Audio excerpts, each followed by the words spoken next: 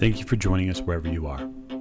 This podcast episode is brought to you by the Old Ways Actual Play Team. This actual play uses the 7th edition Call of Cthulhu tabletop role-playing game rules by Chaosium. This actual play is performed by adults and in an adult setting. While we try very hard to stick to language for all ages, listeners should know that this podcast may include mature themes.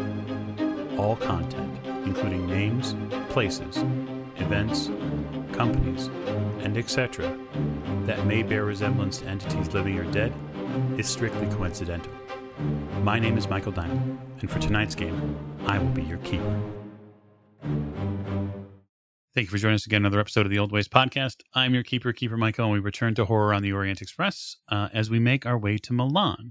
So I'd like to thank all of you for listening to this episode, and I'd like to especially thank our backers for their support. We appreciate your ears in an undying way. And I promise that's not foreshadowing. So I'll start with introductions to my right. Hello, I'm Mike, and I'm playing James Robert Fraser, who has a bit of a dodgy knee at the moment. You know, it does seem that every time Mr. Fraser is asked to do a service, someone's asking him to sit down and cut the swelling. It's just Yes. the way things seem to go today. Yes, he has seen rather a lot of physicians on their journeys. That's very true. So it is important to point out, we are in the missing Lady Elizabeth formation tonight. And so she will not be with us tonight. And so that way we shift to the end of the table. Hi, this is Giles, and I'm playing Simon Griffith. And I think we're approaching a tunnel. You'd probably have to stick your head out of the window to be absolutely sure, and I'm not sure the porters would appreciate that, nor the conductor. But should you choose to do so, please direct your dice rolls at your keeper. To his right. Hi, I'm Miranda, and I'm playing Maggie Bellinger, who is eternally grateful for Lady Elizabeth allowing her to borrow some jewelry. Yes, it was her aunt's copper bracelet, if memory serves correctly, that you now have around your wrist, and hopefully that will ward off just these calamitous feelings that the arm is seeming to bring on a regular basis. And that means that we're to last, but most certainly not least. I'm Martin, and I'm playing Richard Courtney, and Richard's definitely staying away from chairs this time round. Yes, he's just woken up from a rather compelling or disturbing dream. Yes, the world is a little bit more crisp to you, Professor. Things are a little more contrasty. It's like somebody's gotten into your brain and punched up all of the colors and the blacks. Yeah, most strange. Most strange. Very much so. So we begin play in the saloon car with one James Robert Fraser, who has, on doctor's orders, been told to relax and to keep calm and to carry on some way that will not cause his leg to swell.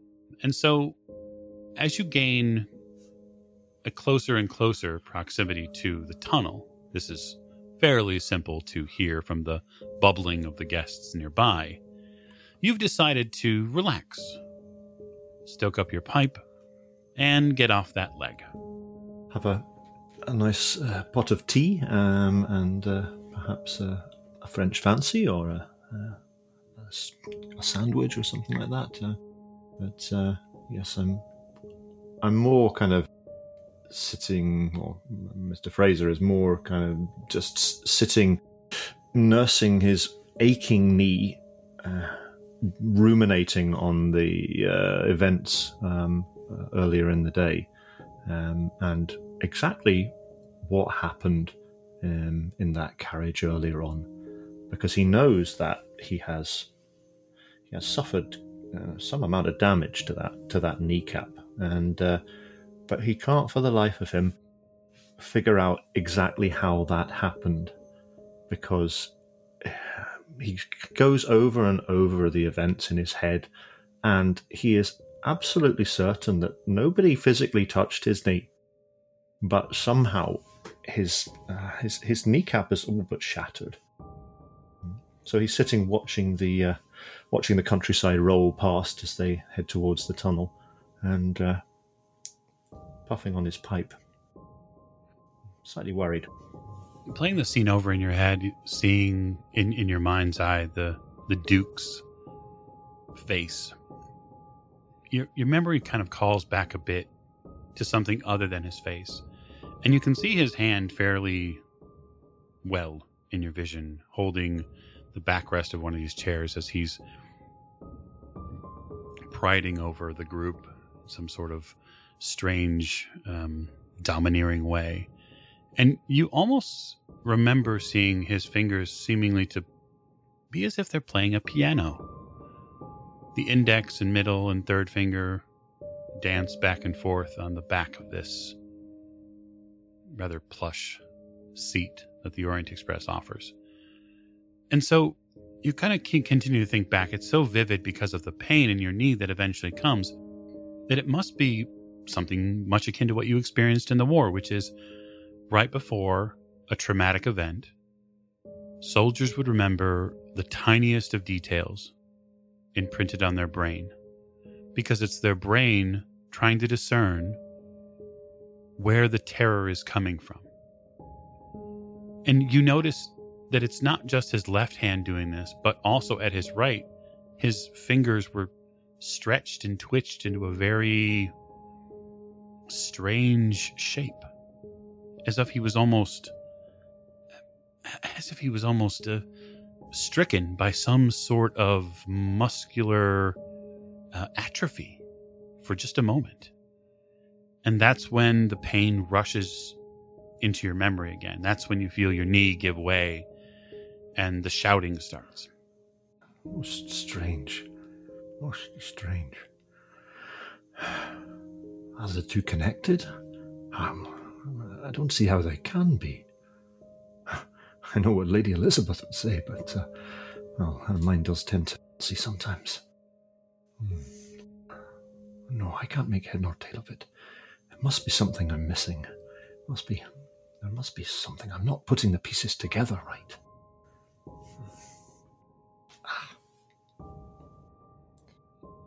I've noticed that my cup of tea is empty, and hail a member of staff. So I wonder, could I have a refill on my tea, please? Right away, sir. Right away. You do notice when ordering the tea that there is a gentleman a couple of tables beyond you. He seems to have a salt and pepper hair, somewhat thin. He's even wearing a bit of a thicker mustache and almost a slight beard. But he's dressed in a proper business attire, and he's having a conversation with another man across from him, and they're talking about something that piques your interest for a moment. They seem to be discussing the clarity and color of a stone that they're passing back and forth on the table. There seems to be this almost clear crystal. Now, at first, Mr. Fraser's brain says to himself, this is far too big to be a diamond, but there's something about the clarity of it that's very striking. It's really the conversation and this reflection of light that comes as they pass it back and forth towards your area that continues to kind of pass over your vision. I'll kind of watch as the light plays around the chair behind me and maybe the walls of the carriage and the ceiling of the carriage. Does it reflect the light into kind of rainbow patterns, or? There is a bit of a rainbow pattern in it, yes. That's very pretty. Are we in the same carriage that we were in earlier on when the Duke? Well, I wasn't there at the time, but the carriage that the Duke made good his escape from. So, is there a damaged seat here, or was that a different carriage? So the damaged seat was temporarily brought to Professor Courtney's quarters. Right, yes. And at this point, staff have taken it and placed it in the Forloin to be repaired at the next stop. Right, okay. So everything here looks as it should do. It does. What does the other gentleman look like, the one that he's talking to? So the other gentleman actually strikes you as someone that a type of person you have seen before. He has very dark olive skin. He wears a wide mustache as well, although he's clean cut completely the rest of it. There's a business suit on him here. He definitely appears either Mediterranean or Turkish in that regard. While his facial features don't necessarily line up with anyone specific, you do half a double take. But in fairness to the gentleman, he's not wearing any sort of fez. But he looks like he's Mediterranean, possibly from that part of the world. Mm-hmm. I'll, sit and smoke my pipe and just kind of try and maybe subtly listen in and eavesdrop on the conversation, see if I can pick up any of what they're saying, or if they're discussing this diamond or quartz or crystal or whatever it might be, cut glass perhaps. So the fragment of the conversation that you pick up seems to be in regards to the stone. The gentleman with the first gentleman, the one with the slight beard, doesn't seem to be convinced of what the other man is telling him. And he passes the stone back over and says, there's no way it's a sapphire. There's no way, it cannot be that large. And the other gentleman says, I'm happy to continue to have you check the clarity and cut. I promise you that is what this is. And they seem to have this a bit more of a back and forth, and the first man takes out a case. It's a small case, probably no bigger than a lady's makeup box. And he opens it, and you see all manner of tools and small spyglasses and that sort of thing. Very, very delicate tools. It's possibly a jeweler then, or something of that like. Yeah. It does seem to fit. Now, if I'm right in my thinking, sapphires are usually blue. Is this blue? It is not blue. It is white. And approximately how big is it? James would suggest it's probably as big as the tip of his thumb. All right. Okay, so not huge, not inches across or anything like that, but no. So when you say white, do you mean clear? Yeah. Yeah, clear, transparent. Yeah, transparent. Yeah. So that strikes me as a little strange that they're discussing whether or not this is a sapphire. And he doesn't know enough about jewelry to know whether or not there is such a thing as a clear sapphire. Perhaps that's something that exists but is very rare. If their glance ever strays over his way, he will raise his pipe in a little salute of greeting. The gentleman attempting to sell the case, as it were, acknowledges you with a wide smile and says, "It's a beautiful, isn't it?" He holds it up, and when he holds it up flat, you see the refractions from the day sun that is beaming its way through the windows of the Orient Express, and it creates this almost kaleidoscopic effect just momentarily in the room. Yes. I couldn't help noticing the light refracting through it earlier on, playing across the ceiling and across the compartment. Yes, it's very, very beautiful indeed. Does it look like it's multifaceted? Has it been cut with several faces, or is it smooth? It seems like strangely a bit of both. It looks like it's been cut out of things, but it has not been finished. Right. Okay. And so it has been cut into almost a trapezoidal shape. There's one side of it that is edged a little longer than the other, but it's not completely finished. You wouldn't say it's a completely cut stone yet. It looks like someone's done some work on it to maybe cut away the additional rock or detritus or whatever's around it, but it has not been finished. Sure. May I? And kind of reach my hand out to see if I can have a look at it. Yeah, the gentleman comes over and deposits it very carefully in your hand. I'll hold it up and look through it, look out of the window through it as well. Just look to see if it is as clear and pure as it appears to be, if there's any imperfections in it. It's definitely fairly clear. I'm trying to think of how much Mr. Fraser's probably seen jewelry. I would imagine you've seen a fair amount of jewelry given the person you work for and given their family. Maybe not in the uncut form, probably more in the finished form. Yeah. But that said, it's probably a fair jump of logic to say he would know, well, they're not done finished cutting it, so obviously there's some things that could be shaped away. So, it's a very pretty stone, if nothing else. What kind of crystal is this? I tell you, it is a white sapphire. And you can see that the man beyond him seems to kind of shake his head. But he's not sure of that. You hear a more pronounced English accent. A white sapphire, you say? I've never heard tell of such a thing. Of course, because everything thinks sapphire and they think it's blue. It has to be blue. I am telling you, there are stones like sapphire made of the same stone that have all their color washed away. Washed away? How does that occur? I must admit, I know nothing about the trade. I assume from your little box of tools there that you're a jeweler yourself, yes? Oh, but of course. Where did it come from? From my home country. Oh, and if you don't mind me asking, where is it you're from? Well, pauses a bit, and you see him get a little, I'd say morose is not the right word. He gets a little dim. Well, originally I am a Serb.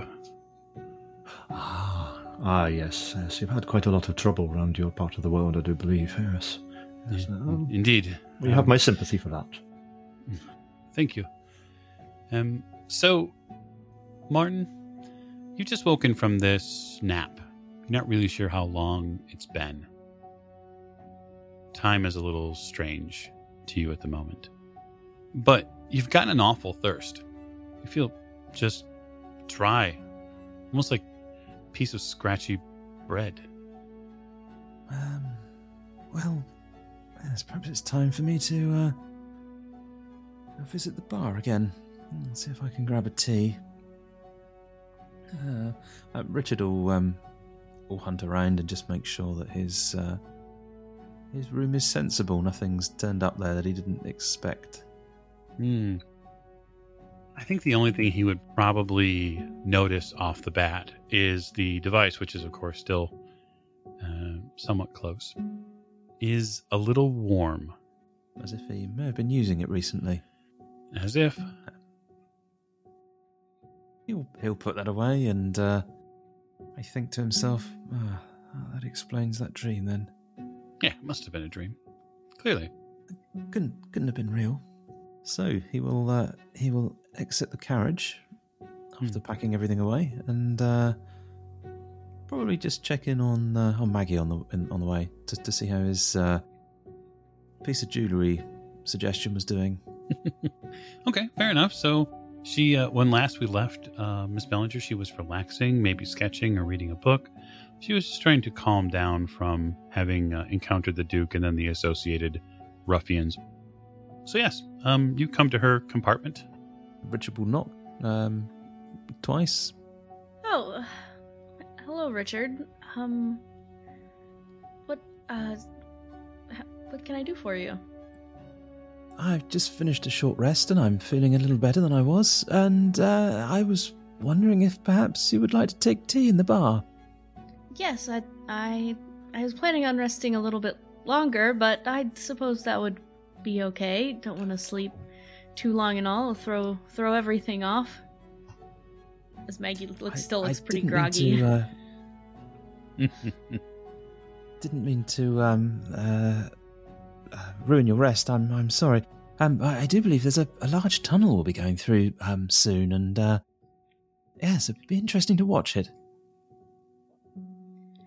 Well, I'm not sure how much there'll be to see, but I would be happy to accompany you. How's the and he gestures towards your arm.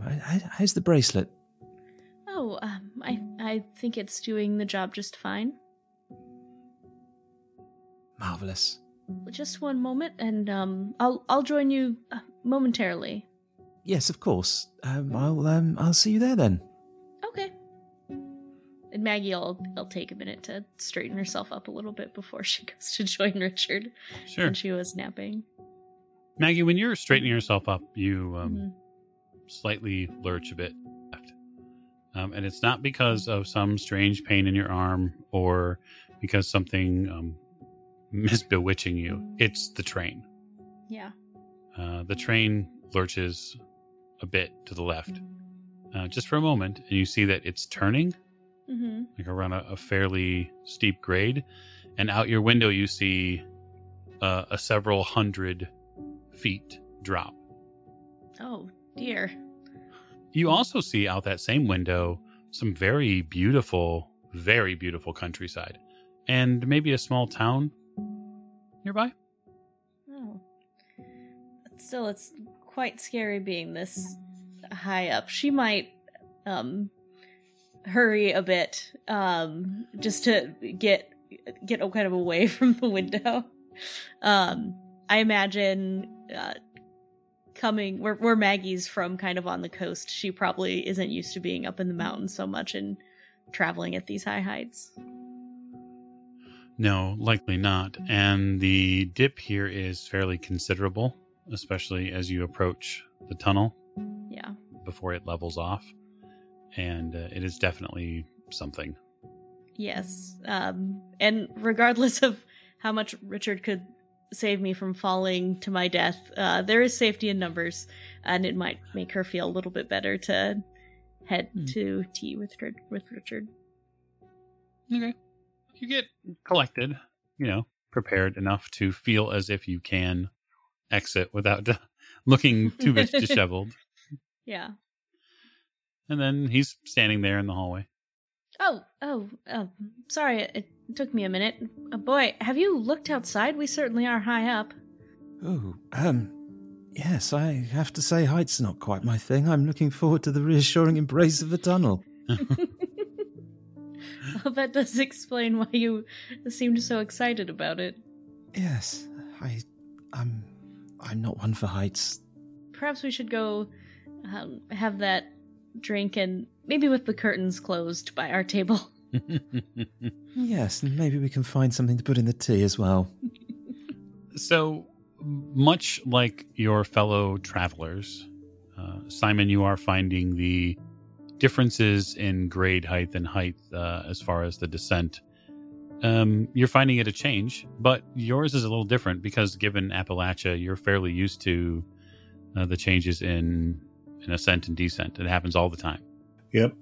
I mean, the Alps are much bigger than the Appalachians, but... That's very true. That's very true. Coming off of them and into Italy, you were fairly prepared for the eventual need to go to a lower elevation. But this is definitely something that as you're either in your compartment or traveling through a different portion of the train, this is definitely eye-catching. It's something that you can tell separates the travelers who have been on the Orient Express from those who have not. So for those who have been maybe several times, they look out the window for a moment, recognize where they are, and they seem to go back to doing what they were doing. For the people who have not, they are completely transfixed by the oncoming tunnel. I'm definitely interested in watching it because I haven't been here before, but while it's very pretty and it is exciting, I'm not surprised. But I really am enjoying this. I think I'd like to go to the salon car, or Simon will go there with his book on Greek. Okay. Yeah, easy enough. The salon car is beginning to fill with people who want to have the experience of opportunities to look out windows as it passes through this legendary at this point tunnel. I mean, if there's windows near the bar there, so I don't stop a family, I'll just sit on one of the stools by the window and have a seltzer water. I'm sure they probably don't have as much milk on the train. There are methods of refrigerant available to the Orient Express. You would know that the train does keep the facilities necessary to keep a small number of things refrigerate cool, like something like milk or cream, that sort of thing, especially because of the demanding needs of their guests. It essentially has to be a top-notch first-class hotel on rails. And so telling the local dignitaries or a member of the royal family when it comes to the British system that you simply don't have something is unacceptable. So while they might not have as much, they do get deliveries along the way, and that's kind of what helps churn through their grocery items. So it's likely anyway that they would have the ability to accommodate those guests. Okay, well then I'll have a glass of milk and some toast and work on my book with my have my book over on the left, and I'll have my little notebook on the right that I'm making notes in as I study Greek. Okay. So since you're all in that area specifically, I'd like you all to make spot hidden rolls. Myself included, or just the other three? Oh, absolutely, all of you, because you all will have the. Mr. Fraser will be looking at the stone and kind of passing it back and forth a bit, but you'll still be there. There was actually something that I wanted to ask the chap. Yep, no problem. You'll get your chance before we complete this. Spot hidden. That was a 38 under 60. Okay. And that is a 31 under... It's a hard success. Yeah, it's a hard success anyway for me. And I had a 25 under 45. Maggie still has some sleep in her eyes, so she rolled a 45 over 31. Okay. Yeah, I mean, you're welcome to spend luck or push, totally up to you. Yes, it's a 31 under 78 for me. Sometimes it's better to not see the unseen. Yes, you're not wrong in that regard. Although maybe not this specific time. So, Mr. Fraser, if you'd like to ask your question, we'll wait until we'll go ahead and give it to me, and then we'll go from there. Yeah. So as I'm looking at the sapphire and admiring its beauty and its quality, Mr. Fraser's recalls the fact that one of their stopping off points is in Belgrade in Serbia, so as the jeweler has mentioned that he himself is from Serbia, so this is very fine, very very beautiful. I take it it's not you've not finished cutting it yet. No. Yeah, simply cleared away what I could with the time that I had. I was under a bit of distress leaving, you understand. Oh, I see. But you're heading back now, yes? Yes.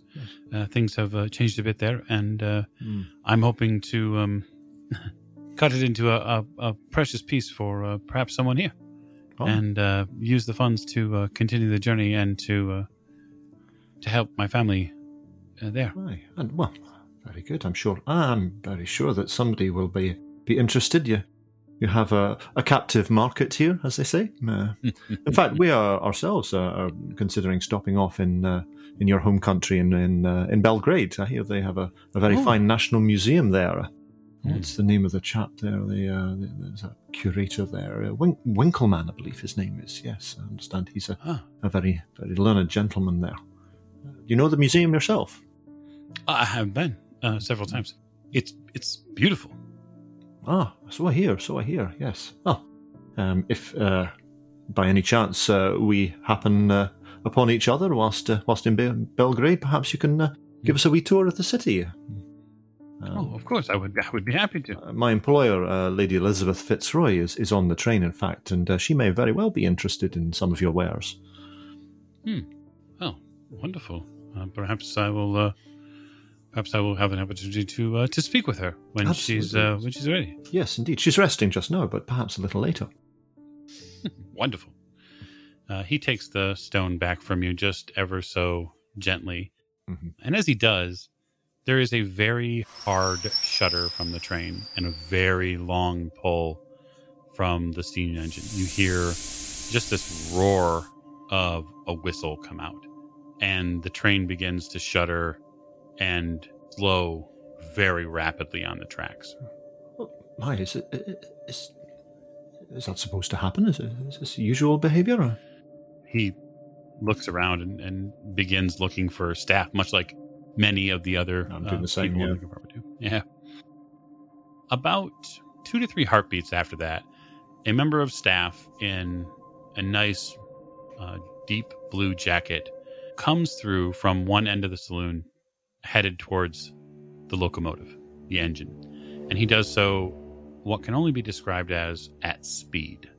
I'm going to try and hail him as he passes by. Excuse me, just a moment.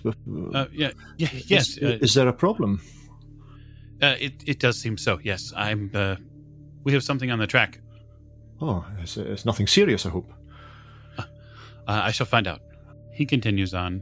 Mr. Fraser, you would pick out there at the back end of the saloon car the quiet and careful gaze of one of the Express's security officers, just keeping an eye on passengers. It's not looming by any means, but just visibly available. Did this chap that went past me, did he speak to him at all when he came into this carriage?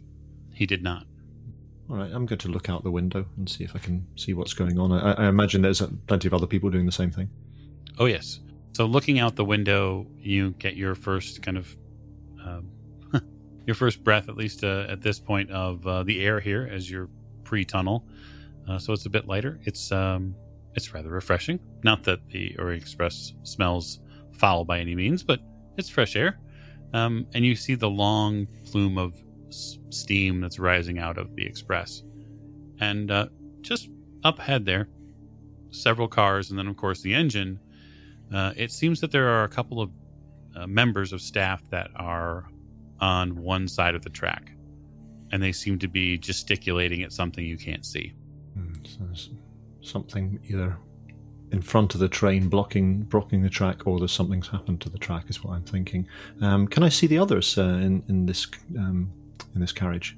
Are they nearby, or are they in different carriages? Yeah, near enough. Yes. Yeah. Well, I'll slowly and rather painfully shift myself out of my seat and head up the carriage towards them. Wonderful. You arrive. Hello. Do any of you know what it is that's on the track in front of the train? No. I wonder if there's been a rock fall or something. Oh, I should hope not. You see a member of staff enter the far end. Same gentleman that had left a few moments ago. And he says, excuse me, is there perhaps some gentlemen here who'd be willing to lend their backs to move something? I hate to ask, of course, but the conductor has asked us to query the members of the passengers here. Is there something fallen onto the tracks? It seems so, yes. We're just trying to get it out of the way so we can continue on our way to Milan, of course. Oh, yes, of course. What is it? Is it a rock fall or something? It's probably best you see it yourself. He turns around. Can I look at Simon? Richard? I fold up my book and my little notebook, and I tuck them into my jacket, and I get up. Maggie, do you still have your camera on you? This sounds quite exciting. Oh, yes, of course. I was planning on following you. That would certainly be one to send home to Aunt Edith. Certainly. Well, come along then, gentlemen. Let's lend a hand and see if we can get this train moving again. You all pile out of the exit doors. You kind of get onto the tracks or the area associated near the tracks by trying to begin moving your way up. It's rather irregular. There's 3 or 4 members of staff here that are trying to, it looks like, get to one side of a rather large object that's been placed in the way of the tracks. So you see a couple of things right off the way here, Simon, that are fairly obvious as to why the train stopped. One is several large boulders have fallen from a height up the side of this pass here, and they've interdicted themselves onto the track, and they are, well, they're probably in the 400 to 500 pound range. Massive pieces, right? There's 2 of them. But that's really not the biggest concern as you see it. And the rest of you begin kind of piecing this together as you're walking up. Several of these staff members are, some of them are looking at the scene. Some of them are looking away. They probably, when they see you, Maggie, get out of the train and walk up closer with, said camera, they're probably already kind of beginning to turn and walk towards you. Mm-hmm. To potentially interdict you from getting there. Mr. Fraser, with your vantage point, and also Simon too, likely the 2 of you probably are leading a bit of the way, you can see that the interior portion of these rocks, so there's a couple of big rocks, and in between them there's something. There seems to be a body. Good Lord, Simon, do you see that? Apparently some unfortunate soul was either fallen from above or was hit by these rocks. I think we should investigate. Oh, or has thrown themselves onto the tracks. I have heard of it, heard tell of it. I'm very surprised that they are bringing passengers out to see this, though, I have to say. You see a staff member arrive with a sheet. I'll just turn back to Maggie, sorry, just say, Miss Ballinger, it perhaps might be prudent not to be taking too many photographs of what's on the tracks up ahead of us. Yes, though I will snap a few. It might be pertinent to our investigation, and besides, this isn't the first dead body I've seen, and I doubt it'll be the last.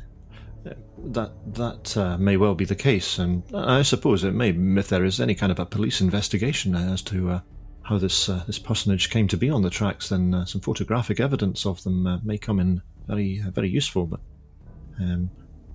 it might be wise perhaps to speak to one of the train guards and just ensure that there is no issue with permission to photograph this. We don't want to cause any trouble. Well, that is the difference about permission and forgiveness, Mr. Fraser. You're either asking for one or the other. Well, sometimes it's easier to ask for permission than it is to ask for forgiveness from behind the bars of a cell, if you know what I'm saying. So they cover the body with a sheet shortly thereafter. And you see a couple of the staff members here have collected shovels, and a couple of men have pickaxes. Can we tell if it was a male or a female body? You can absolutely tell that it is a male body, and the reason you can tell, and I'll give you a reason you can tell, obviously, is by the face, which is somewhat still intact. But if everyone there wants to give me an additional spot hidden roll before they throw the sheet over, go ahead and do that.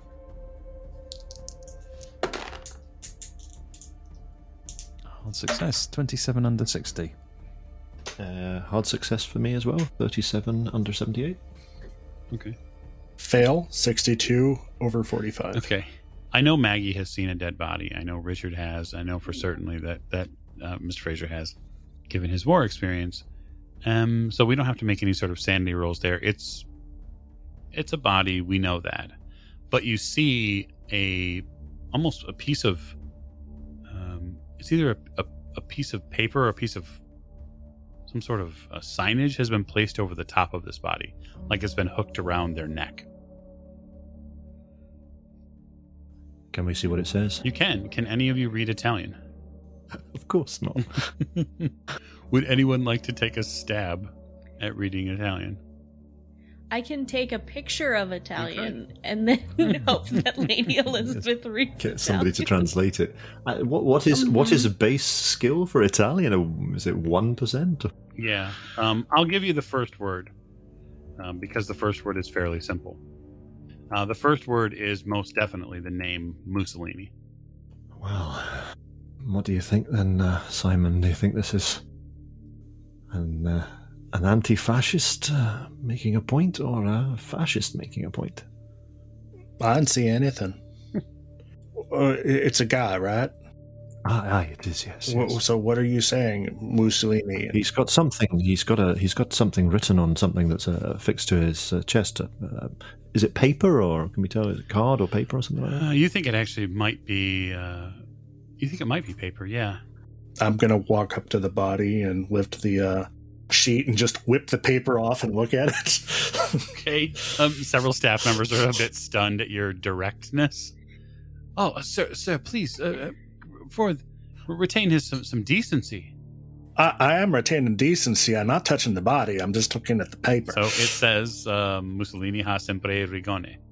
I'm going to look around and see if there's anyone in the vicinity who looks like they might speak Italian. Or perhaps ask one of the train guards or something like that. One of the train guards that has joined you up near the front to kind of oversee what's going on. He looks at the sheet and then just grimly nods and turns back and kind of looks at the countryside there and then looks off into the tunnels a bit. It's not surprising. What does it say? Oh, the body. I can understand the first word, but not the rest of it. It says, Mussolini is always right. The fascists, then, eh? Aye. They've taken over the entire country. I've come across this sort before. Not a pleasant bunch. Now, the guard says, if you're able, we have a few pickaxes. We'll break up the rocks, and then some of us will see to getting the body off the track. Sir, do you have any posts? We may have some in the Forlorn for... I was just going to say, if you're going to be looking at these 500, these are quarter-ton rocks here. You might as well use a post as a fulcrum and just flip them off the rails. Our colleague knows exactly what he's talking about. This is very much his field of expertise. Ah, wonderful. Well, good to have you here. Yes. Well, let me see what I can do about collecting them. But for now, perhaps we could get this gentleman to somewhere safe. Fair enough. As this is going on, Richard is going to try and work out where these boulders have come from, because they sound pretty big and not the sort of thing that someone's just, thrown onto the track. So he's going to try and work out where they came from if he can. I tell you what, Richard. Why don't you make me a mathematics roll? Ooh. To see how it would be possible to get such rocks here. Well, that's 68, which is a dire roll, but he does have mathematics of 75, so that's a pass. Very well. So 2 things are likely true. 1, these boulders were likely moved by some sort of truck or flatbed. Some type of lorry drove them here. It's just, there's far too much weight for someone to pop up with a wheelbarrow and dump them onto a dead body. And they're frankly not close enough to where the hill and tunnel start to really have fallen and rolled this far. Just the sheer force and the gravity that such a stone would create when falling, it would likely just fall deadened in place. If it was going to be blocking the tunnel, it would have blocked it at the tunnel. It wouldn't have rolled 10, 15 meters down the way. Curious. Somebody seems to have put these things here. For what purpose? I have no idea. Come along, Mr. Courtney. Lend a hand, will you? Yes, absolutely. So he rolls up his sleeves and you see some matchsticks. Oh, wonderful. Mr. Fraser will hobble over and probably be able to lend a hand carrying the body off the tracks if they've got some sort of stretcher or something to put it onto. He's not really up to levering large boulders at the minute. You guys move in that direction. A minute or so later, they begin bringing up a couple of posts that they seem to have pulled from the foreland. It looks like they're more for... They might not be obviously for this specifically, Simon, but you can probably put them to use after testing how sturdy they are. My question is for Maggie, and that is, Maggie, are you taking a picture of this? Oh, yeah. Okay. All of it. I'm taking pictures of the dead body, Richard trying to lift heavy things, anything that might be good. Some real candid photos. Perfect. So, yeah, you get your compatriots and this poor gentleman who's had just a rather terrible day. And yeah, you make some photos. So, Simon, I suppose it's a profession role? I don't think there was one offered. That's why I went with science geology. That will work. To cover it. The one thing that I do want to make or Simon wants to make sure is that Miss Maggie got a photo of the gentleman's face. So when we arrive, we may be able to get this identified. Yeah, you're fairly certain, even just from the offhand glances that you've given Miss Bellinger, that she has likely taken several photos of the gentleman in various states. Her glances back say, I know. I got it. Don't worry. All right. I will spin for my geology. And that's a hard success, 18 under 40. Okay. Yeah. So you, along with some staff and your fellow compatriots who are willing, begin moving these boulders off. So you set the table for them. You're going to give them advantage on these strength rolls that they're going to make by telling them, listen, you need to put it here. And the nice part about it for you, Richard, is that everything that you're seeing Simon point out is backed up by clear and sound mathematical leverage points. You're like, oh, yep, that makes sense. This is where we'd want it. And so I would like you two gentlemen, along with one staff member, which I will make a roll for, are going to lift these boulders off the track. It's a hard difficulty, but you're at advantage for the roll. So that's a strength roll. It is, sir. Oh dear. 39 under 40. I rolled a 3 under 80. Okay. Now, Richard, you are at advantage for that roll. So feel free to re-roll that given Simon's good direction if it goes lower. Another 30, so no, it's still 30, 39. And then Mr. Fraser, if you're assisting. Yeah, absolutely. So is my strength in any way diminished because of my injury to my knee, or do you want me to roll a penalty die or anything like that with it?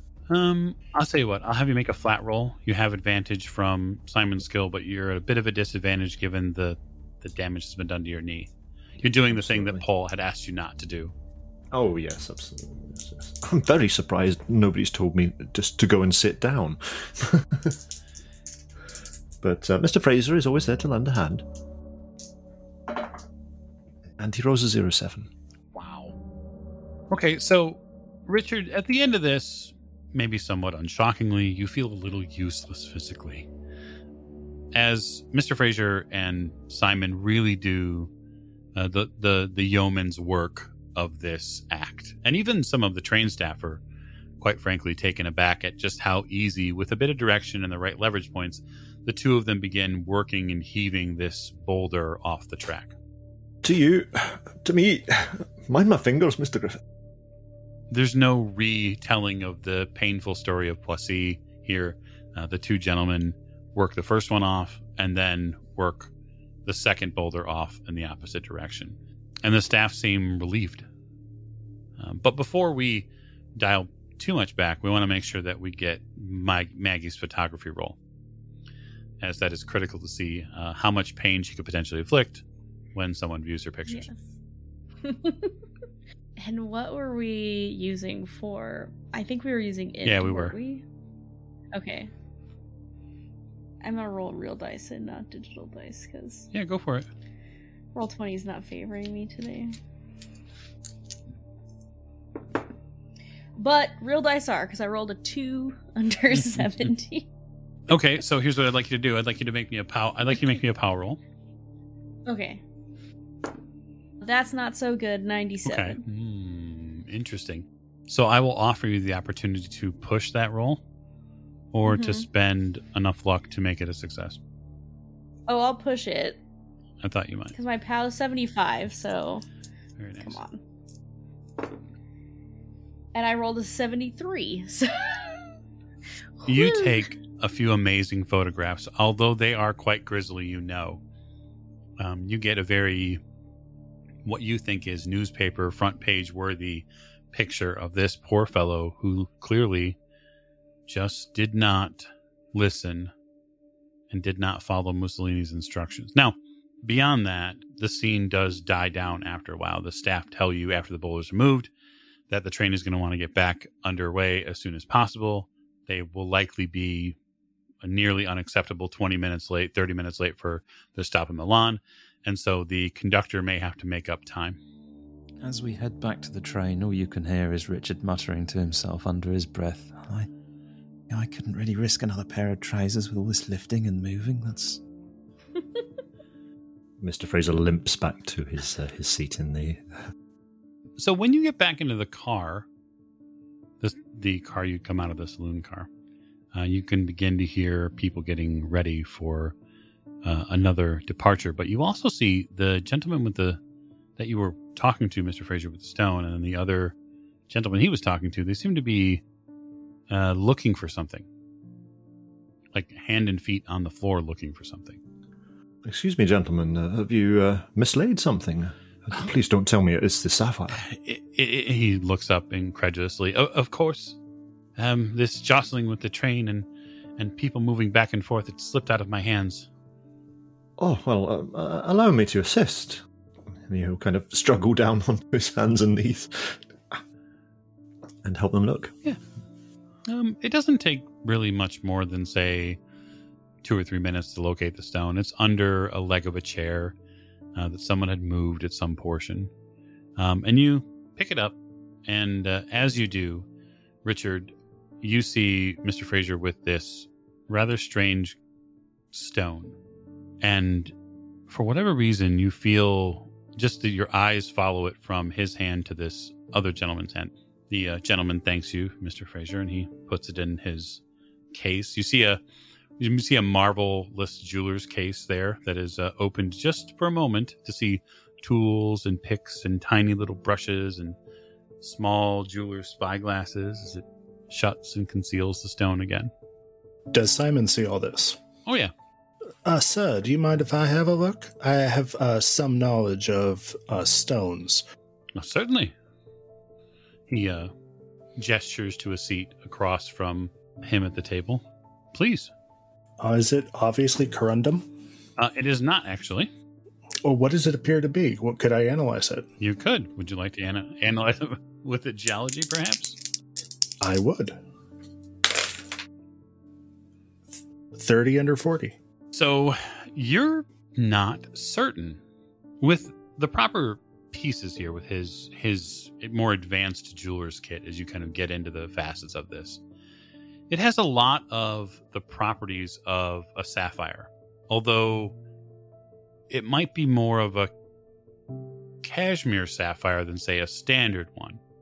You've heard about them. They're very rare. You've also heard that occasionally they will come out from a larger piece, but they come out, some portion of them comes out as bleached or this specific color, although you've only read about them rather than seen them. You do so by trying to prove that it's something else, that the elements inside from what you can see are more present in say a different type of stone, but you can't find any of those specific attributes.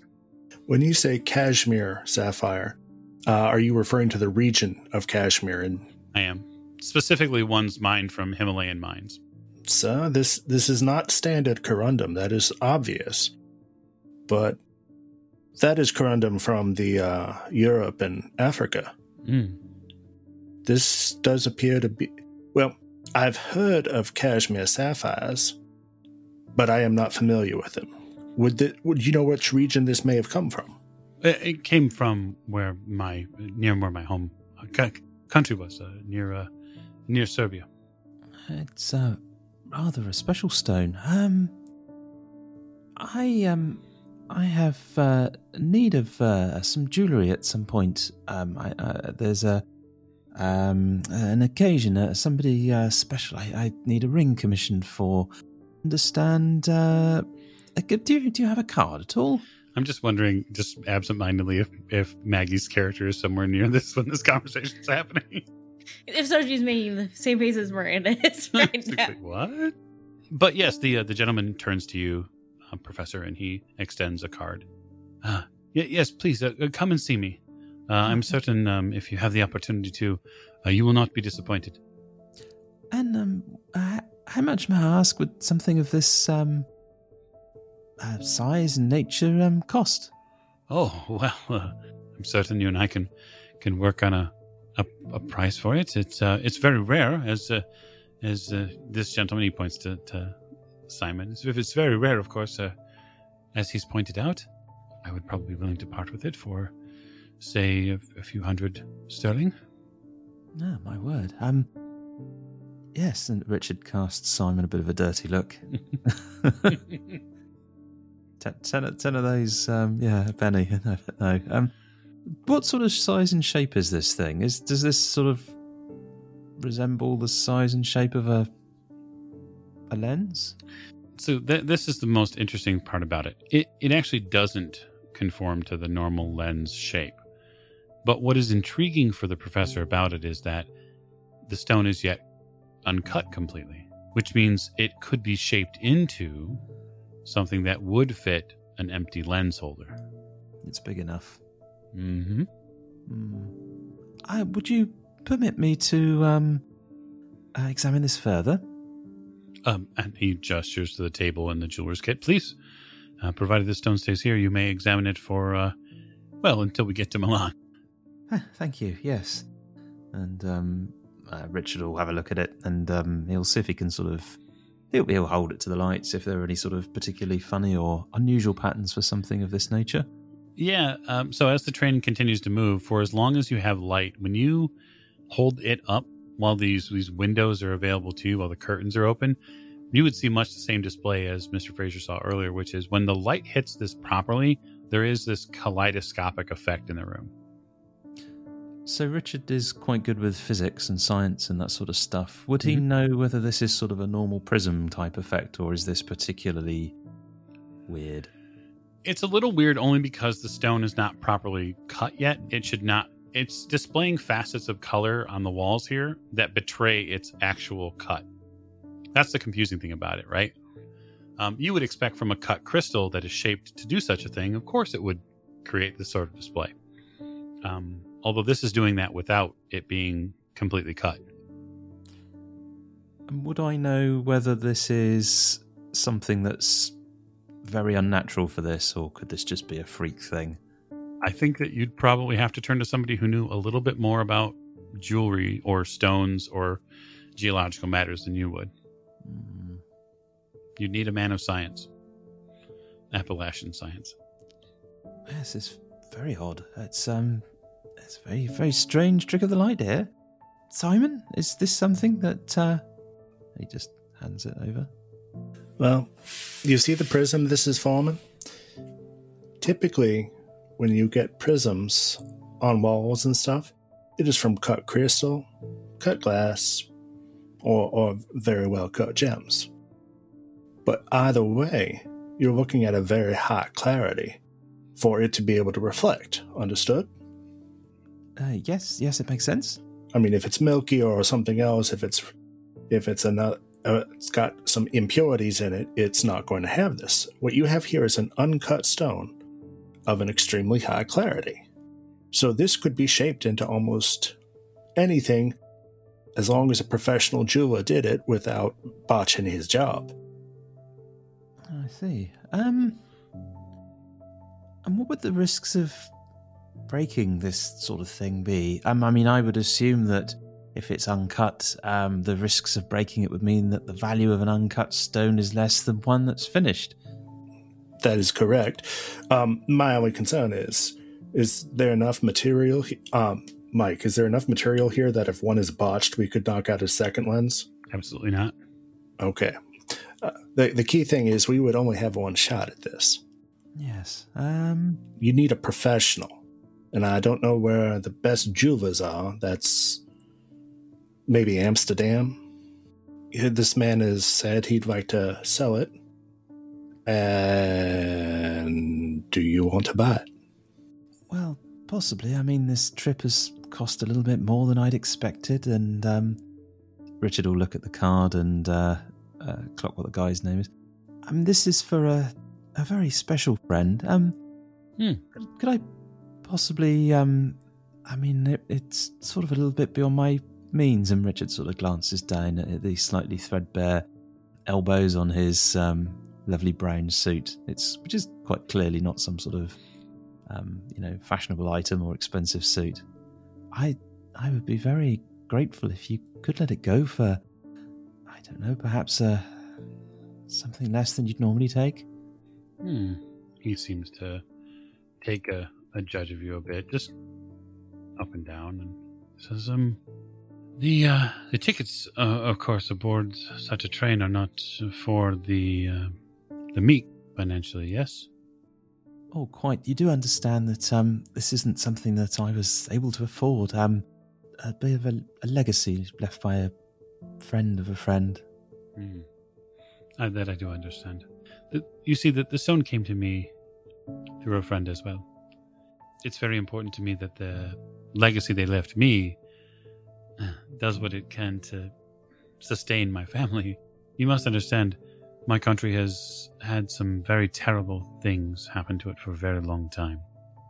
I quite understand, and it would be absolutely marvellous if maybe this gift that was was this bequeathed to you would do so many people so much good and bring so much joy. Well, I might consider it. But I would need to know the story of who behind it. I would need to know the reason for such a price change. Or perhaps who you're going to get, what lucky girl you're going to give it to. Hmm?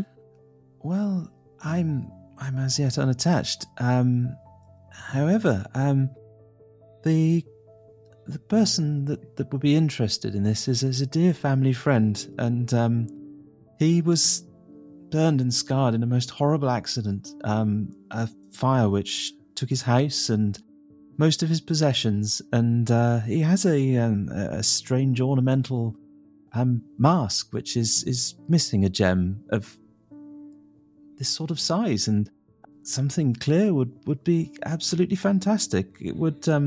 I don't know how long he has left to live, but I believe. I mean, and he just witters on endlessly. He seems to be very interested in your mentioning of the mask. Like, it seems to pique his interest. Like, oh, that's different. It's an ornamental mask that is missing a stone. He says, I tell you what, I might be willing to give you a slight agreed upon change in the price. But if I'm going to cut it to size, I'll need to see what I'm cutting it to, yes? Just like any other ring holder or piece, I would need to know what shape to work it into. Absolutely. I'm not quite sure how I can get that to you, but yes, if you'd be willing to sell it for a reasonable price, maybe I could have it sent here. Well, perhaps you could cable your other friend when we reach Milan, and you could ask for specifics of how big the holder is. So would Richard be aware of any kind of change in this guy's, let's say, level of interest or his enthusiasm for this when he mentioned the mask? That was an unexpected response, so Richard sort of... Trying to feel him out, so to speak? Yeah, I mean, you'd have to take it for what it is. It does seem genuine, like he's genuinely interested in seeing it, because it sounds like something different. So what's going through Richard's mind at the minute is this the chap that Professor Smith met? He doesn't know, and he's not going to ask him, but that's what's going through his mind. So the rest of you, while you're seeing this back and forth, I think it's important to point out that your associate, Professor Courtney, is far more alive in this moment than you probably have seen him in some time. You may also notice that he may be bending the truth a little bit. Oh, well, Maggie's used to that. Yeah. Right, she knows. I know, because I've been with Richard privately when he lies. It doesn't surprise Mr. Fraser in the slightest. He knows that he's a rum cove, that fella. So would you part with it for a reasonable price, and then if I can arrange to have this bought up, we can maybe reconvene in? It will take me some time to cut it, yes. All right, Professor, give me your persuade roll. We'll see how well you do as the two men lock veritable social horns. Oh, so we got a wonderful 16, that is. Oh. Under 50, which is a hard success. He takes the measure of you for a moment and says, Sir, I take you at your word that this story is true, and I would be happy to craft this for your a completion for your mask. I'm willing to do so for 75 pounds sterling. You must understand, from my perspective, this is a one-in-a-lifetime opportunity for me. But I understand what it means to want to complete someone's dream. I can assure you it would make an old injured man very happy. Very kind of you. Do you have a business card, perhaps? Indeed, I do. And he pulls out something with the office address on in the university. Sure. And he says, very well. Ah, thank you. And if I can get this device to you beforehand, I will. Wonderful. He kind of scoops the stone up and places it back in his box. Those of you who are watching this entire piece, even if those of you have if any of the party has detached itself from a rather wheeling and dealing Professor Courtney, if you'd like to make me a spot hidden roll. Everybody basically except the professor, because he's a little busy at the moment. I just cannot spot anything to save my life today. That is 15, which I think might be an extreme success. All right. I have a 12 under 45, which is a hard. It is. So I'll point this out specifically to Mr. Fraser first, but the rest of you will be able to see the same thing. And it's poignant for him because he's had a conversation with him. The gentleman who is sitting across from this jeweler, taken a particular interest at the negotiation portion of what's gone on, especially when the man first said it would probably be 100 or perhaps more pounds sterling. Is this the gentleman with the kind of greying hair and the thinning greying hair, and slight beard? Yeah, okay. He takes particular interest at the how much the stone might be worth, and you he can had tell that he had an English accent, didn't he? He did. Okay, I'll note that internally. Yes, I'd like to make a psychology roll to see if I can figure out exactly what's going through his head. Wonderful.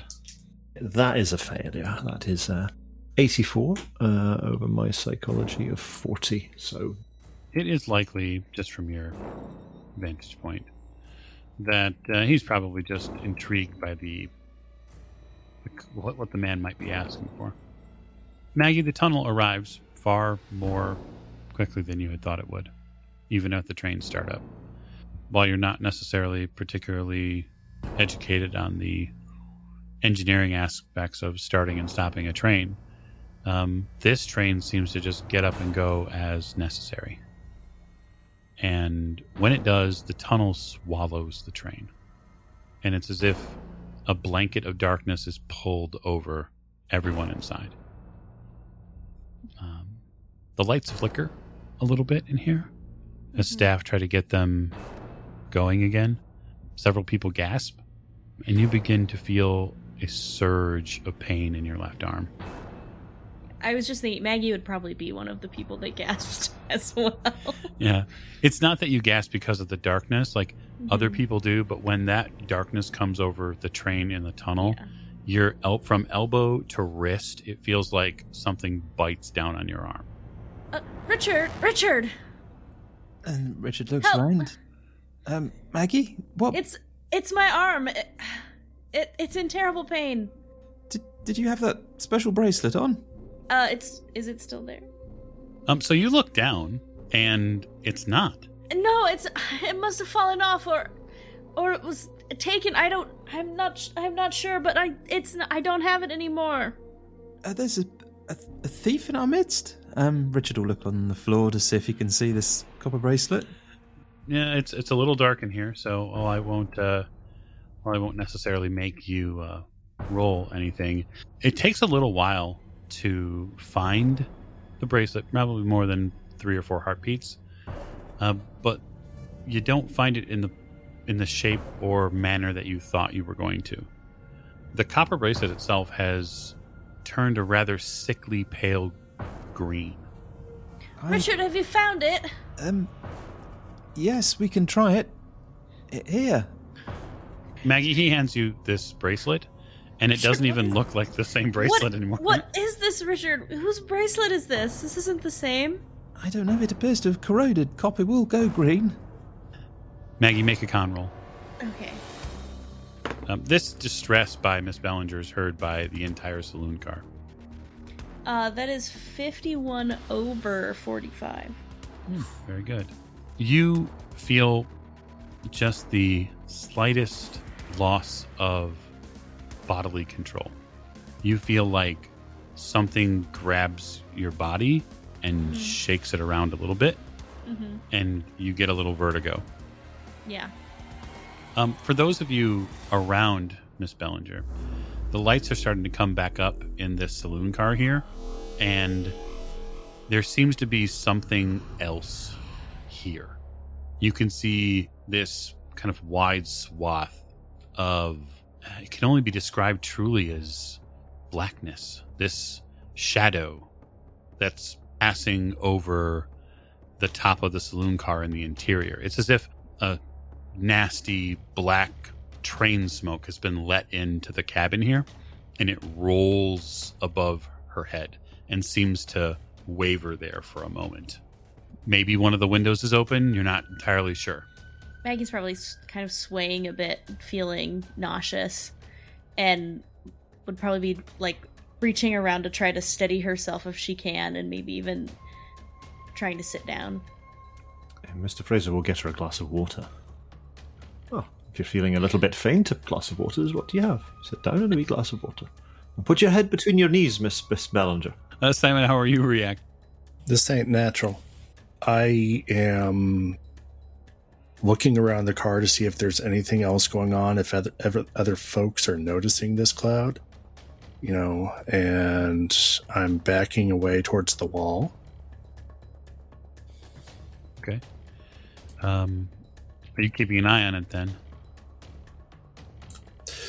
Well, I look at the cloud, then I look at the passengers, then I look at the cloud, then I look at the passengers, because I don't know if this cloud may be caused by one of them. Lord knows we've already seen some crazy stuff before. Indeed. So yeah, you keep an eye on it. Mr. Fraser, you go and collect a glass of water. The staff is of course, seeing her, we'll say, histrionics. They are more than happy to provide you with a glass of water. Maggie, the pain turns from a 6 to a 9. And you feel like something's trying to rip your arm off. Yeah. Cold water onto a napkin or something and give it to Maggie to apply to the afflicted area. He doesn't really know what he's doing, but he's trying to help.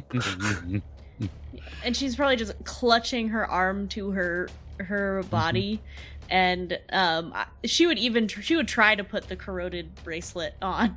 You do. Maybe it helps, maybe it won't. You push the corroded bracelet on, and when you do, it crumbles in your fingers.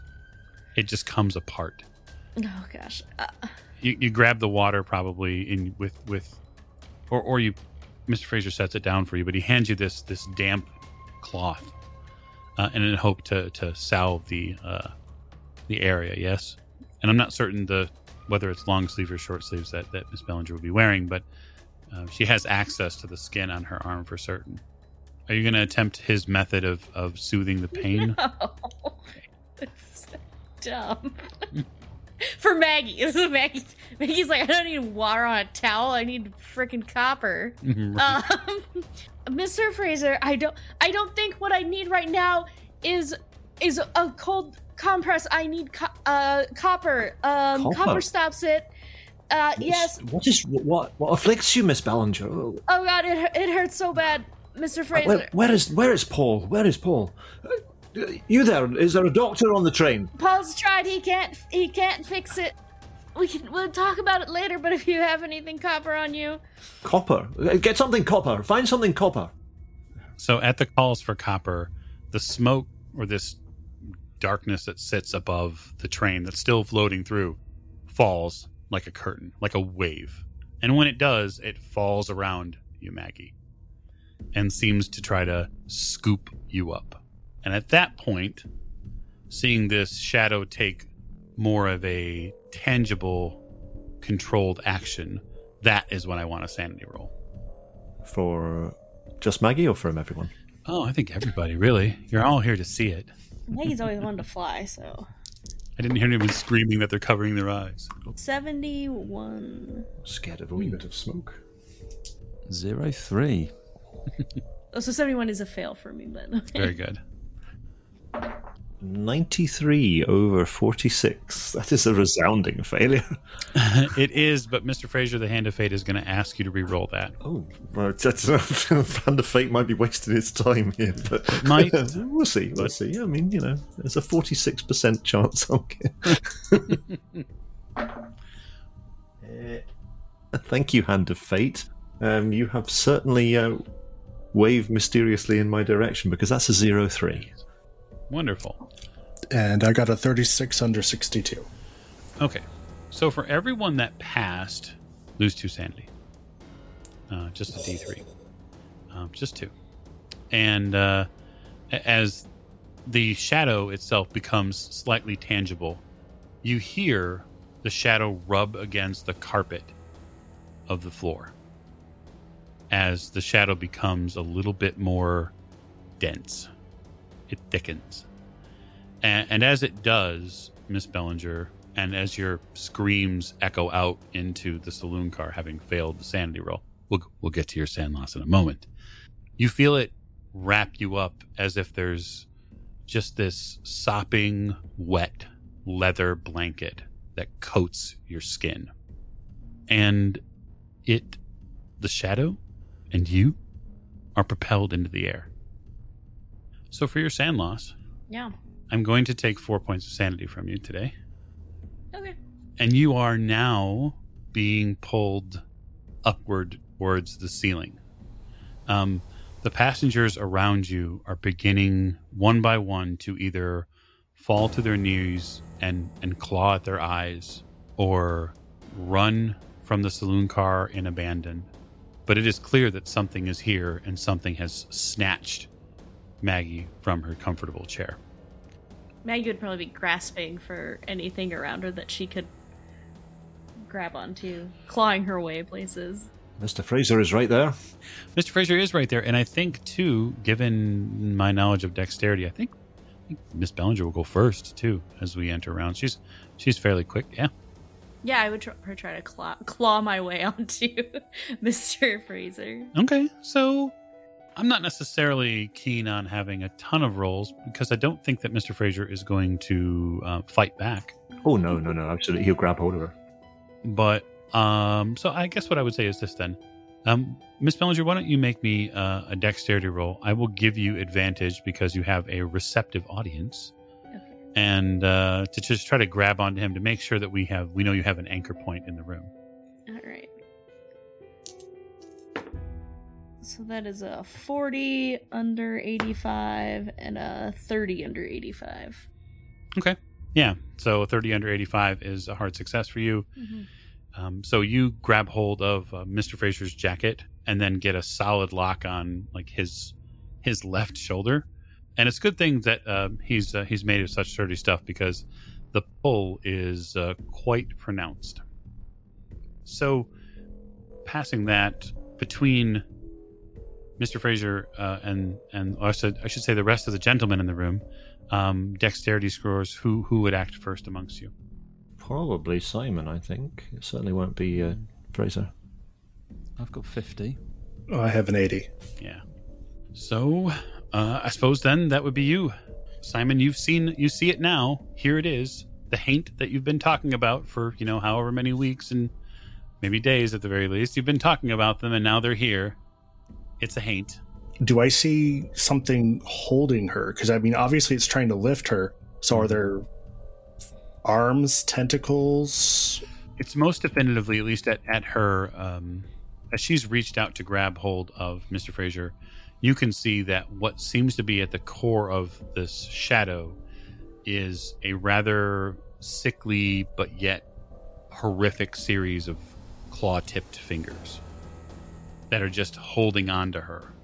And you have a fairly good view of the being in the scene. And so you can tell that there is something in the center of that darkness. I'm going to draw the toothpick and whack the fingers off. Okay. So that is definitely a brawl roll. And that is a miss. You swing, and you cut through shadow. Next. I think Mr. Fraser might be next. So Maggie is currently grabbing hold of his jacket whilst something is trying to pull her away. Is that what I'm getting the impression, that there's actually a force trying to drag her away? Something that I can't see within this cloud of smoke. There's this cloud of almost smoke and darkness that seems to pervade. It's a fairly large area. And when she turned to grab at you, Mr. Fraser, what you saw was these kind of almost curtains of this slick black leather that seems to sit at the center of this shadow. It's quite the sight. I am going to try and get a good firm hold of her around her waist and then brace myself using the table leg or any piece of the furniture that's fixed in the carriage, so that I can hold on to her as tightly as I can against whatever it is that's trying to drag her away. Whilst I can see that Simon is already kind of barreling in and trying to fight it off. Okay. Yeah, I think that's... Getting a hold of her is not difficult. Getting a better hold of her. I assume Miss Ballinger is going to allow Mr. Fraser to get a better hold of her. Yeah. But if you want to make any sort of headway on keeping her here, it'll be opposed strength with this creature. Of course, yeah. I shall roll that. Yes. I do beg your pardon, Miss Ballinger, but if you'll allow me... That's a 0-4 under 60. You yank hard on Maggie's body, and she comes barreling towards you. A bit faster than maybe you were expecting. And the two of you kind of land directly in one of these plush Orient Express chairs, and you see this chair, which is normally very sturdy and very strong, kind of rock back a little bit against the side of the carriage here. And it's at that point that, Richard, it's your action. But you have pulled her away from this thing that had grasp on her. I can see us kind of lurching backwards and collapsing in an embrace. So Richard is going to look around for any sort of copper. So he's thinking if there's any kind of electrical lamps on the table, if that's a thing. They're not on the table. They are positioned at places along the wall. So in each carriage, if memory serves correctly, there are 4 positioned on either side of the carriage walls. And when fully illuminated, they give complete illumination to the room. And then there are also ceiling-mounted light fixtures as well. And are there sort of any draping cables anywhere? No, because they'd be concealed by the more master-crafted carriages, so you wouldn't see exposed cable. You'd have to kind of cut into the walls to get that sort of thing out. So Richard has noticed that this all kind of kicked off when the bracelet went sort of green. So there's definitely some sort of connection with the copper. I don't think he's barking up the wrong tree here. And this is part of his scientific deduction. He's thinking, well, if he could restore some copper, maybe this could be useful. Maybe it's some, yeah. So he's going to look for some copper somewhere. So I guess he might look at either end of the carriage, because even though the finishings of the light fittings in the wall are probably quite plush and quite nice, perhaps there's something that's a bit more utilitarian as you step towards the sort of outer part of the carriage. And if not, he's going to gouge something out of the wall. But so if he can see a trailing cable at the end of the carriage, great. If not, he'll be having to go at the wall. Okay, so I guess go ahead and give me a spot hidden roll. There is something you might be able to notice, but it wouldn't be close by. That'll be a 93 over 60. So okay, nope. Looks like you're going for the wall, Mr. Courtney. So I guess what are you going to go at the wall with? So if there's a light fitting on there, probably the easiest, quickest thing to do will be to grab onto the base of the light fitting and just try and yank it off. Fair enough. Give me a strength roll. You'll probably just be hanging by the light fitting. 0-9. So you rush over and grab a light fixture and pull it off of its moorings. There's a rather satisfying pop from the nails or screw heads as they come away from the carriage wall, and you see a very long cable of copper come with it, because of course electrical wiring. Here it is. So you have that now in hand. You probably would have to pull a bit of a length of it out to get it to kind of go anywhere or to be useful, but it is available to you now, and you have inexorably changed this compartment, or this car now. Excellent. So he's going to try and pull harder to detach the cable from whatever it's plugged into.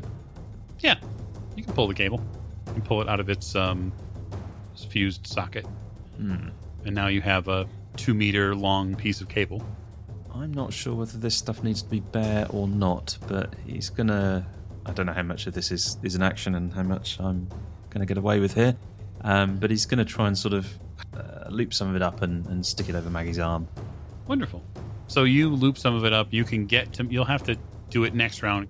Sounds good. So, that said, this being of shadow seems to expand very rapidly. It pushes out And as it pushes out, you see the shadow and the smoke peel away from its body. And there is this rather sickly grouping of bones and muscles that are almost dehydrated. They're tight and very taut with age. Its face is non-existent. There's a big black oval where its face should be. It's got these very pronounced horns. So for those of you who might be semi-religious, this appears to be one of Satan's brood that has come amongst you. It sits and almost hovers in the air there on a thick and whip-like tail. And at the left and right-hand side of the body, it has these long, kind of gangly arms that hang seemingly lifeless until they don't. And it leaps forward to seize Maggie. I interpose myself. Well, it's going to get its action. I'm still holding on to Maggie as firmly as I can. You have had your action, sir. This thing will get its action now, Simon. Absolutely, Mr. Fraser. I know that you're holding on to her. She will.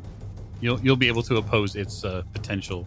It wants to steal Miss Bellinger away, and you'll get a chance to stop that. It seizes at you, Miss Bellinger. Mm-hmm. So it does make the seize maneuver successfully, unless you are going to dodge out of its way. I almost certainly am. Okay. I would like to just grab Fraser and get us both to roll to one side. Okay, go ahead. Sweet rolling maneuver. 22, 42. Okay, so it's a 40-point difference between the two. Mm-hmm. Mine was a regular success. Yeah. I will latch onto you with these nasty, somewhat oily hands and claws. And as it does so, it pierces your flesh, and it will deal you some damage. Okay. I take it there's no additional sanity rolls required for seeing this thing out of the darkness? No, not really. I mean, I What are you could trying to do here, make you roll another one if I really wanted to. What are you trying to? How low are you trying to get me here? Really, really low. Like, limbo low. How low can you go? So, Miss Bellinger, if you take 2 points of damage from me, or for you for that matter, and if you feel the skin on your back and kind of upper right thigh get perforated by claws as it snatches its way into your flesh. That said, though, before it can do the rest of the maneuver, it's going to have to contest with Mr. Fraser's strength. So even though it attaches itself to you, it cannot pull you away without him getting in the way. Give us a roll, sir. I will indeed. That is not a success. It's a lot of luck to spend to make it a success as well. I'm assuming I'm not able to push this roll because it's in combat. Yeah, because it's not technically your action. Yeah, you're not able to push this roll. So with a failure on your part, unless you would like to spend luck... I have 47 points of luck. And I would need to spend 18 points of luck to make that a success because I rolled a 78 over my 60 strength. I'll be fine. Don't you worry about old Mags. No, I'm going to spend the luck. I don't want this thing grabbing her. Okay. So, you had 47 luck, yes? I did. And just so we're clear, that will put you at 29 points of luck. I am aware of this, yes. I am just making a clear and precise entry in the record. Mm-hmm. No, absolutely. But Mr. Fraser would not be able to live with himself if his inaction and self-preservation instincts caused the death of Miss Ballinger, so he's not that sort of a person. All right, very well. So you spend the luck, Mr. Fraser, and you latch on to Maggie with the desperation that can only be found in the grips of associated madness with the mythos. And yeah, you hang tight, and it doesn't have the strength it needs to pull her away, although you do feel the extra, perhaps the extra jolt of pain as its claws are somewhat ripped out of her body. Oh yeah, I dare say that Maggie's blood leaks over Mr. Fraser's oh yes, immaculately white cuffs. It's going to take a lot of bleach to get that out. All right, Miss Bellinger, top of the round. Well, this is awkward because before it attacked me, I was gonna just use my camera to take a picture of it as an action, but now I feel like I have to fight it, so... Yeah, it has attacked you, so there is that. Ah, man. So when we kind of fell back on this dining area, I said, is there anything I can grab to bludgeon it with? Yeah, I mean, there are plates. There are. You might be able to. Here's the thing, right? Or fork. Sure. Sure. There's all sorts of utensils that are likely nearby. The issue will be the fork might not do a ton of damage. Mm-hmm. The other things that could be used in the area, like the tables and chairs and whatnot, are all very heavy duty. Yeah. They're meant to stay in one place. No, I kind of just want to... I would probably, in a panicked moment, reach out to the table, grab whatever I could that looks like it would be good for smashing or stabbing, and just...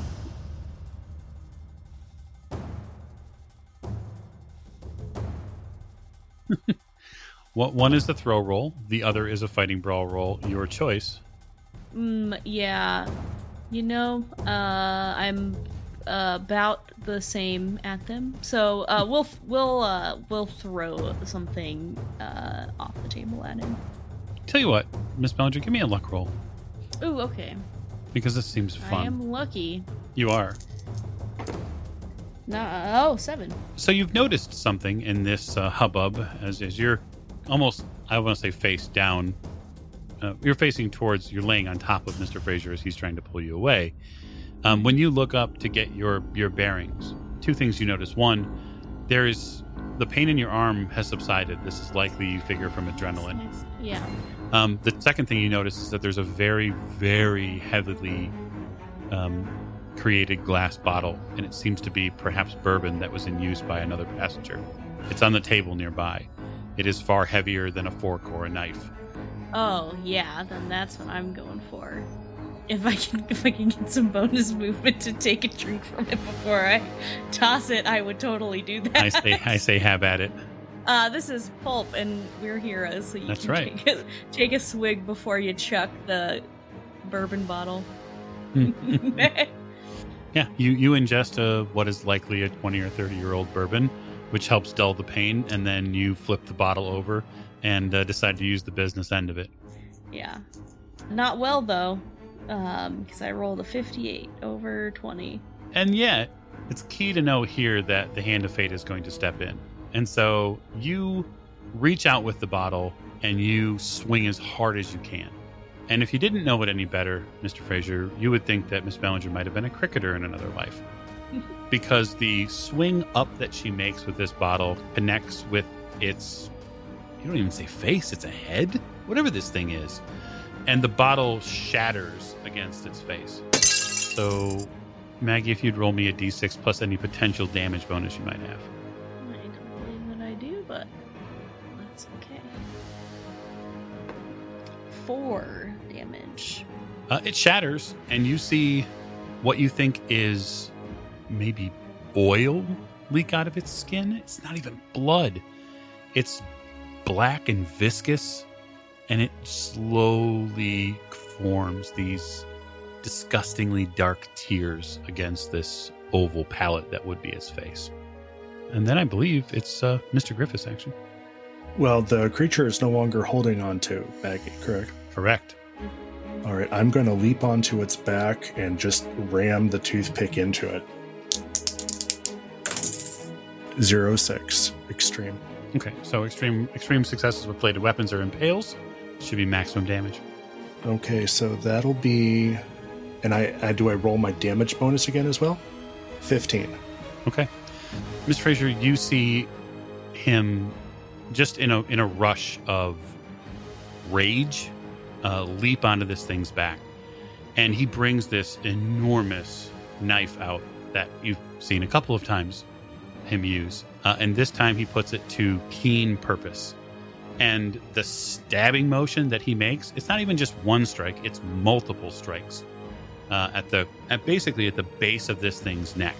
And as he continues to pummel it down, it's stapled into the floor. They collapse in a heap. Not moving, I take it. No. I'm still going to hold on to Maggie. Is it done? Simon, is it down? I don't know if it has a pulse, but I hope so. Make sure it doesn't get up again. You see a wing twitch. Can I saw off its head with the blade? You can if you want to. I will. Is this the same blade that you used in Paris? It is. Once I am convinced that it is no longer a threat, I will gingerly release my hold on Miss Ballinger. Okay. You release your hold. Richard, are you making the proper weaving bracelet out of this length of copper that you've stolen now from the train? Oh, very much so. You make a rather simple loop, a series of them, and then kind of hold it tight and lock it in place. And Miss Bellinger, you find a place to sit momentarily. Oh, ow, that hurts. You're really, really hopeful the bourbon starts kicking in soon. As for the rest of you, in the moments before the train finally exits this long tunnel, there is a few heartbeats of breath between the two of you, where you get to stare at this thing face down, less a face, obviously. Even its head, Simon, is misshapen and horned. But as light slowly begins building back towards the saloon car, you watch as the body evaporates in the light. And its head, horns and all, becomes nothing more than simple smoke between your fingers. Maggie, try Yes, this Richard. bracelet I fashioned. Yes, of course, thank you. And I'll put it on. I am going to limp as fast as I can down the carriage to get Paul, because I know well that Maggie has been badly wounded by whatever this thing, this beast from the blackest pits of hell is. You can't wait to potentially use this as an object lesson in potential further religious debates with Lady Elizabeth. You said it's not real, and I say it is, and I've got proof. Well, I had proof, and Yes, you weren't there and it's now disappeared. Bugger. you all saw it, all of you. Oh, I just have a question. I know that a lot of people fled and some people clawed their eyes out. Is there anyone else in the car besides us? At the point that you turn around and see light in the car, no. Staff have left, people have left. You rouse Mr. Maberhaven. He was taking a bit of a nap, overseeing Lady Elizabeth. He exits out into the hole. Grab your medical kit and come with me as quickly as you can, please. Yes, sir, right away. He grabs his bag and hustles up with you. Miss Ballinger has sustained an injury. She needs medical attention. My word, Miss Bellinger, clearly I won't ask if you're all right. Yes, of course, Paul. Thank you. Actually, if you don't mind, Simon, would you be willing to help Miss Bellinger back to the car? I think that thigh wound. I won't want to address it here. You understand? Of course, she should be back in her bed while she's being treated. Yes, sir. I think he more meant referred to the removal of my clothing. Oh, no, not at all. I mean, I just need to get you back so you're comfortable. We need to raise your head so you don't bleed out. Stuff like that. No, sir. I was referring to her decency. Please. He gestures back. Oh, well, yes. The two of you, the three of you, with Paul and Trail, head back to your room. This kind of bangly copper bracelet that you have around your wrist now, seemingly soothing the heavy pain that you felt earlier. Staff come back into the car. I guess my question, Richard, is what are you doing with the fixture? I think Richard he's going to be aware of the staff after the incident with the chair. So at the earliest possible opportunity, after he's fashioned this bracelet, he would have just kind of thrown these things to one side and adopted a very much, what, me? kind of attitude. Sure.